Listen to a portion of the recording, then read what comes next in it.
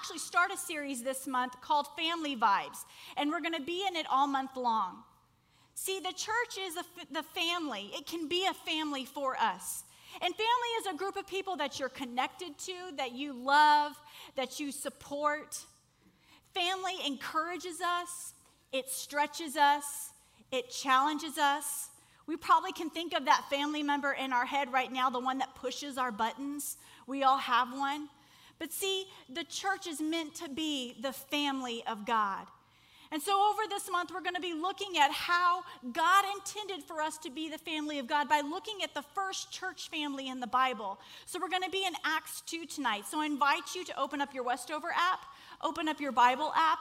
We're going to actually be spending the entire month in Acts 2 looking at the first church family. And while you open up the app, let me just give you a little context of what's actually happening right now in Acts 2. See, Jesus had just rose from the dead, and he spends about 40 days with his disciples and the believers, encouraging them, lifting them up, training them, and prepping them because he knows he's about to leave. And so the day comes that he's going to ascend into heaven, and he gives the followers and the believers the Great Commission. And he says, go into all the world and make disciples. And he says, I know you can't do it alone. So I'm going to send you a helper that's going to be here because I have to go away. And he says, go and wait for him. He's going to come. So all the believers go and they go into the upper room and they wait and they pray. And then the Holy Spirit falls. And in that moment, they're filled with the Holy Spirit. They begin to speak in other tongues and they're empowered by the Holy Spirit. And then after that, they go out and then begin to spread the news of Jesus. And what I think that we need to note and what is important here is that if we're going to be the church, we first have to have a life-changing experience and relationship with God. See, we can't be in the church family if we're not a part of God's family. We can't be a church family if we're not first a part of God's family. If we're just a group of people that meet in a church and meet in a building, but we don't have a common purpose and we haven't experienced the love of God, then we're just a group of random people in the same building. There's nothing different about us. But we only become the church and the family of God that he intended us to be when we operate in the Spirit and we don't operate in our personal preferences. So we pick up the story of the first church in the book of Acts in chapter 2. And so they've been empowered by the Holy Spirit. And they begin to go out and they begin to talk about Jesus and people get saved and the church grows. But the church grows because of a specific process in which they begin and they operate to become the family of God. And so we're going to look at those verses today. We're going to be in Acts 2:42, and then we're also going to look at 46 and 47. And it starts and says, they devoted themselves to the apostles' teaching and to fellowship, to the breaking of bread and to prayer. Every day they continued to meet together in the temple courts, and the Lord added to their number daily those who were being saved. See, these verses give us an outline on how we are to have a heart for the house. And that's what I want to share with you today is how do we have a heart for the house? How do we have a heart for our church family? And so today I want to share with you 3 ways we can have a heart for the house. The first is that we have to live devoted. We have to live devoted. It says in verse 42, they devoted themselves to the apostles' teaching and to fellowship, to the breaking of bread and to prayer. What does it mean to be devoted? What does it mean? In today's culture, we struggle with the concept of devotion because our likes, our preferences, and our opinions are changing constantly. One day we have one opinion, and then the next day we hear somebody else's opinion. We read something else on social media, and we change our opinion. Or we hear somebody else on social media or on the news speaking to something that we think we have a firm opinion on, and then all of a sudden we hear their opinion, and we change ours, and we change our values, and we change our standards.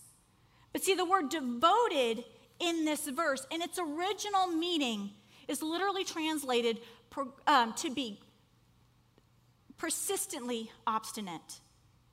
Persistently obstinate, holding fast to something with obstinance, not changing your mind and not letting go. And we can probably all think of a toddler and the experience when they're obstinate, right? We see that little toddler and they are holding on to what they want. They want it so bad, they're not going to give up. And then you see this interaction between them and the parent, and you're kind of wondering who's actually going to win the battle between the two. Because, man, they're obstinate over what it is that they want. But I mean, if we're really honest with ourselves, we're probably obstinate in one area in our life where we think we know best, and our way is the best way in which to accomplish it. It might be how to fold the laundry, how to load the dishwasher, maybe how to mop the floors, how to drive correctly. But we all have those areas where we think we know best, and we hold on to our way. And that's what the early church was challenged to do in these verses, to persistently hold on to the apostles' teaching, to fellowship, to the breaking of bread, to communion, and to prayer. And they were saying, and what the outline was, is that if we're going to be the church, these are the things that we can't let go of. These are the things that we absolutely have to hold on to. Because they didn't have a template. They were creating the template. They were the first church. And so they got together and said, how are we going to do this church thing? How are we going to live our life out without Jesus? What are the things that are important? These are the things that are important. This is what we have to hold on to. So my question is, do we value those aspects of the church? Do you value the preaching of God's word? Do you value fellowship?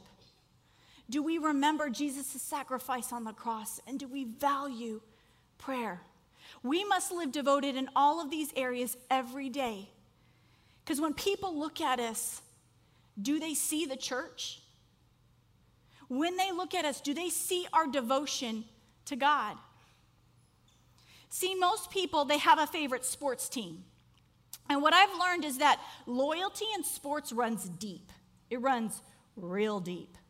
I mean, my husband has some specific sports teams that he is loyal to, and because he's loyal to them, I'm loyal to them because I'm such a good wife and do that for him. But what you really notice is when people have a favorite sports team, you can't talk bad about their team. Oh no, that's sacrilegious. They start talking, and the minute you start talking about their team, they're quick to come back and defend their team and talk about their stats. Talk about maybe the wins that their team has had or a specific player and the strengths of that player. But they are quick to come to their defense. And the question I have for us is when we're in the workplace and someone uses God's name as a curse word, do we defend him? Do we stand up and speak values in the workplace? Are we quick to be devoted to the things of the church? Are we quick to live devoted out what is important in our life? See, inward devotion predicts outward motion. Inward devotion in our heart for God and the things of God predict the outward motion that we're going to live in our life every single day. How we move through life is directly determined by what our inward heart devotion is. So here's the question. What gets the best of your time, your energy, your focus, and your finances? Is it God? Is it your job? Is it family? Is it social media, where you've got to be the influencer and you have to maintain all your streaks and everything to keep your name out there? What gets the best of you? Because your devotion determines where your focus is. And we need to live devoted as a church family. The second thing we can do to have a heart for the house is to gather regularly. Gather regularly. It says in verse 46, every day they continued to meet together in the temple courts. See, the verse says that they continued to meet together. They were together. Not only did they live out what it meant to be the church, but they decided they needed to meet together regularly. And this word continued in this verse is the same word as devotion in the first verse. It means to be persistently obstinate. So they said, we're going to be about the church and we're not going to let it go. All of these things are important, but meeting together is just as important. Being together as a community is just as important, and you need both. You can't have one without the other, because they learned early on that we're better together. We're better together. We can't have a heart for the house of God if we're not in the house of God. Let me put it to you this way. You can't have a heart for a relationship if you choose not to be in that relationship. We can't grow apart and grow together. It's impossible. We have to have a heart for the house. But see, we live in a culture that tells us and allows us to get everything online and on demand. We do our grocery shopping online, and they deliver it to our doors. We go on our phone, we look on an app, we get an Uber, we get a Lyft, and it takes us wherever we want to go. But we've taken that idea and that concept into our spiritual life. And now we get our worship and we get our preaching online. And there's nothing wrong with watching your favorite preacher online. There's nothing wrong with that. But that preacher is not your pastor, and he can't care for you and take care of you when life shows up. That's what the church family is about. And see, and Satan wants to convince us that we can have a full life of God and we can have a full relationship with God and abandon gathering together. And we've bought into that lie that it's okay and we can have a relationship with God and we can grow on our own. But we've bought into the lie of isolation. And so then all of a sudden we look up and we don't understand why we're alone, why we're isolated, why we feel so depleted and depressed. But it's because we have allowed ourselves to believe that we don't need the gathering together. We don't need to regularly be in community with people.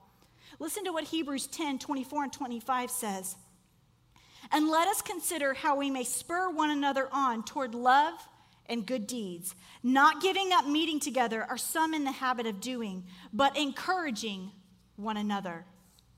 See, you can worship in the car by yourself, or you can worship in the house of God. There is something very important about personal worship.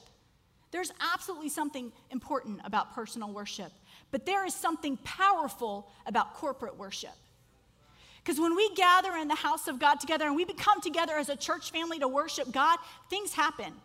Lives are changed. Miracles happen. God shows up. Your faith is risen, and something happens in that moment that can't happen alone. We are better together. What hurts you hurts me. What encourages you encourages me. I'm always better and stronger when I come into this house and I worship with my family. It reminds me I'm not alone. Someone's got my back. Someone's praying for me. And sometimes it can seem like a long time from Sunday when you're in the middle of the week and life shows up unexpectedly. And that's where a life group becomes your lifeline and connection to the church. Because a life group is when you truly experience the family of God and connection to the church. It's when they're able to know your story. They know your name. They know your family. They celebrate with you. They come alongside you and they lift you up. My life group is my lifeline sometimes. We're there for each other. When somebody's concerned about a job situation, we come alongside and we pray and encourage each other.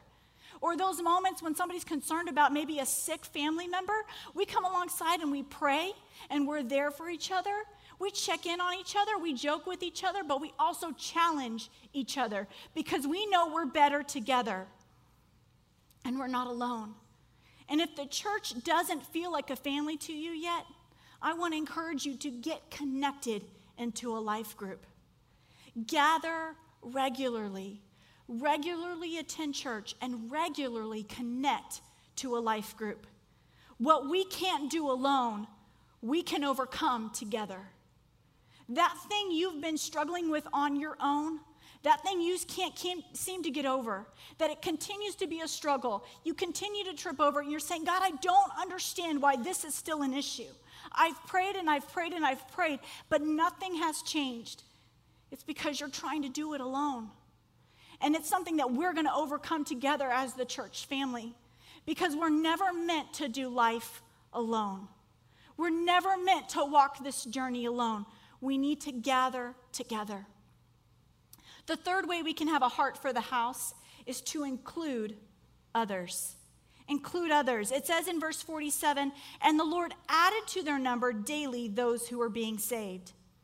See, what I love about the story of Acts is that you'll see consistently time and time again in this book is that when God's people step out in obedience to God and step out in faith, things change. And you'll see this phrase show up, and it says, and the Lord added to their number. Because when we live a life that's devoted and we gather regularly, the outcome is that people get saved. Life change occurs. When our life looks different than culture, and when we're connected to community, we're going to look different, and it changes us. And then people are going to begin to ask, what's different about you?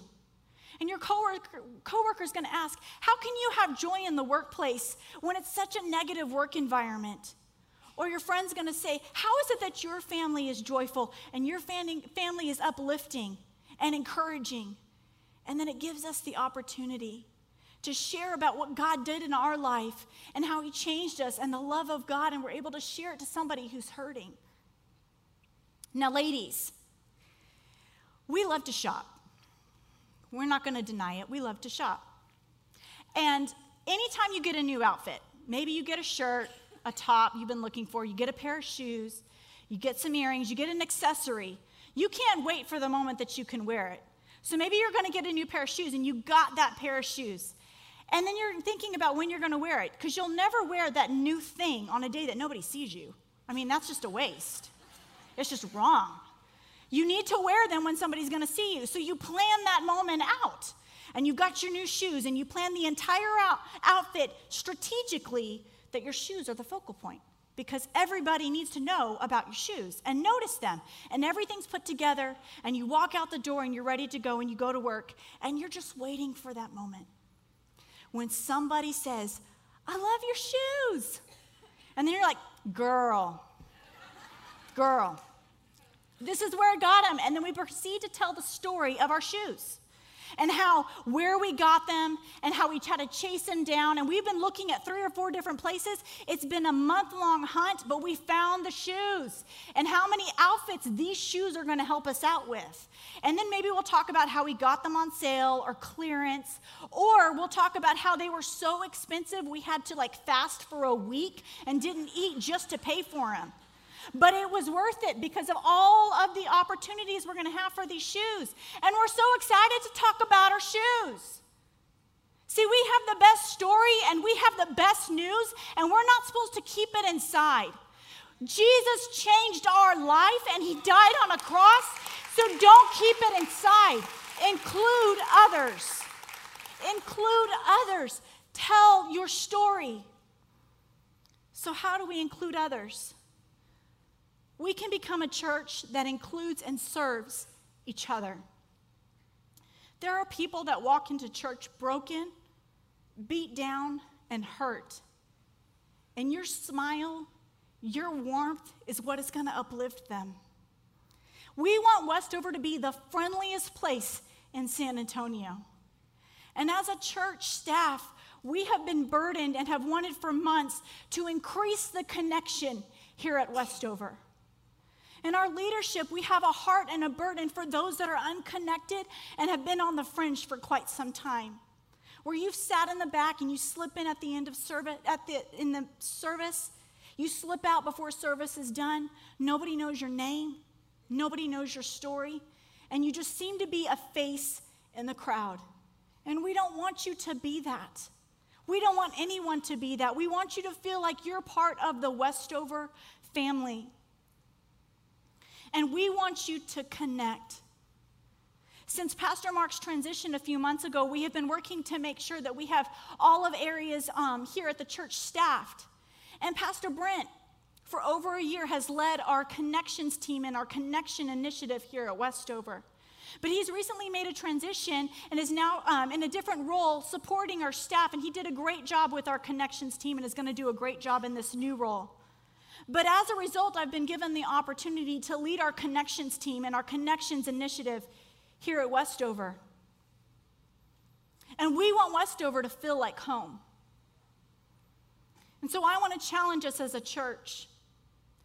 We can all do something. We can all do something. We create the culture and the atmosphere at Westover.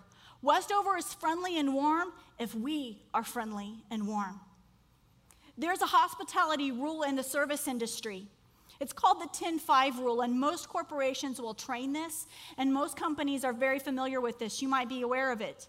The 10-5 rule says that when you're within 10 feet of someone, that it is customary and it's expected in the service industry that you acknowledge that person, you give them eye contact, and you give them some sort of greeting and say hello. But that when you get within 5 feet of that person, not only do you make eye contact, not only do you acknowledge them, but you extend your arm for a greeting. At Westover, we hug. You tell them thank you for being here. And see, that's a standard in the industry. That's a standard across all of them. Disney is known for this. They train all of their employees this way because they want to have the best guest experience possible. And I just believe that if it's good enough for Disney and it's good enough for Mickey Mouse and Simba and Anna and Elsa and Dumbo, it's that Jesus deserves even better from us. Jesus deserves even better from us because he went to the cross and he died for them. And it's our job to make sure they experience the love of God. And so we need to increase our connection here. Everyone can do something. And over the next couple of weeks, we're going to be launching several new teams and initiatives with our Connections team. And we want and we need you. If you can smile, if you can hold a door, if you can drive a golf cart, if you can just love on people, there is a place for you. And there's a place for you to include others. We want to start a new welcoming team in the auditorium that before service, we see it every week. People come in, they find their seat, and they immediately turn their phone on and they begin to get on social media and do things on their phone. And there's no interaction with anybody. And we want to increase the connection and we want to increase the friendliness. And so we are wanting to start a welcoming team for some people that will come early, just a few minutes early. And in your section, because let's be honest, we all have a section. You have a row, you have a seat. I see it. Same spot every week. That you would just come in early and you would just greet the people in your section and walk around and say, we're so glad that you're here. Thank you for coming. Hope you had a great week. Can't wait for what's about to start. Praying for you. Just so glad to see you and your family. And love on them in that moment. See, Westover needs you, from our high school students to our seniors. Everybody can do something. And I truly believe that when we follow the model in Acts 2 and we live devoted, we gather regularly, and we include others, that God is going to show up and God is going to bless. And we're going to see Acts 2:47 become the reality here at Westover, where it says, and the Lord added to their number daily those who were being saved. Because we believe that a bigger heaven is a better heaven. And God still has people he wants to reach. You don't know the story that's walking in the door. You don't know the story of the person sitting next to you and the pain that they're in. Or maybe there was an issue at work before they walked in the door, or their family is falling apart. Or maybe that person, their marriage is on the brink of divorce and they walked in desperate. And your connection and your love and your friendliness is what makes the difference in their life. Because they're walking and saying, God, do you have anything? Is there anything you can do in my life? And what we can do to usher them into the presence of God is worth it. Your unsaved family member, your coworker, that friend you've been praying for, they're worth it. They're worth it. And we want to do everything we can to connect them to the church family. So as I close, I just want to invite you to stand. And I want to challenge all of us to commit to have a heart for this house. If this is your church family, if this is home for you, if Westover is your church home, then I want to challenge you to connect, to include others. Take a next step. Join in, join a life group, find a place to serve. And I want to help you find a place to connect. That's my heart. And they're going to put my email up on the screen. And I'm here for you. If you need a place to connect, email me. We will find you a place to connect. We will find a place for you because we need each and every one of you. or after service, I'll be available in the altar. I'd love to talk to you, hear your story, connect with you. But I believe that God is going to be tugging on some hearts. As I was praying for this moment this week, God clearly spoke to me that there's some people in this room that up to this point, you come to church, but that's all you do. You come in and you come out. And you've heard our pastor speak before or challenge you to take a next step, to get involved, to serve. And up to this point, you've always said, he's talking to the other person. He's not talking to me. That's not for me. He's talking to the person next to me.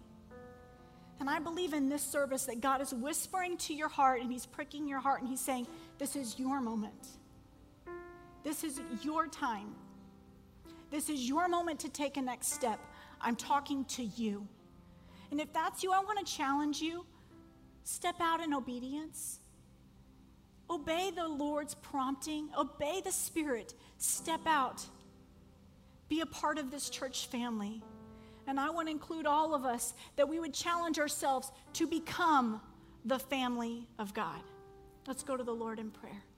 God, I thank you for every single person here, God, because we are a family and we're here for each other and we want to come beside each other, Lord. And I pray that today that you would begin to challenge each one of us to take a next step, to begin to live a life that's devoted, to connect with a group and regularly meet together, and to include others. And if you're speaking to people today, Lord, about taking a next step in serving, I pray that they would obey you, they would step out in faith, and that you would honor their commitment and you would honor their obedience to you. Lord, make us a family that is so strong together that nothing can break the bonds of what you want to do. And as a result, Lord, that you're going to begin to grow this church and that we're going to be able to see lives changed and people come to see and know who you are. Thank you for your people. We thank you for this time. Bless them in Jesus' name. Amen. We thank you so much for being with us today.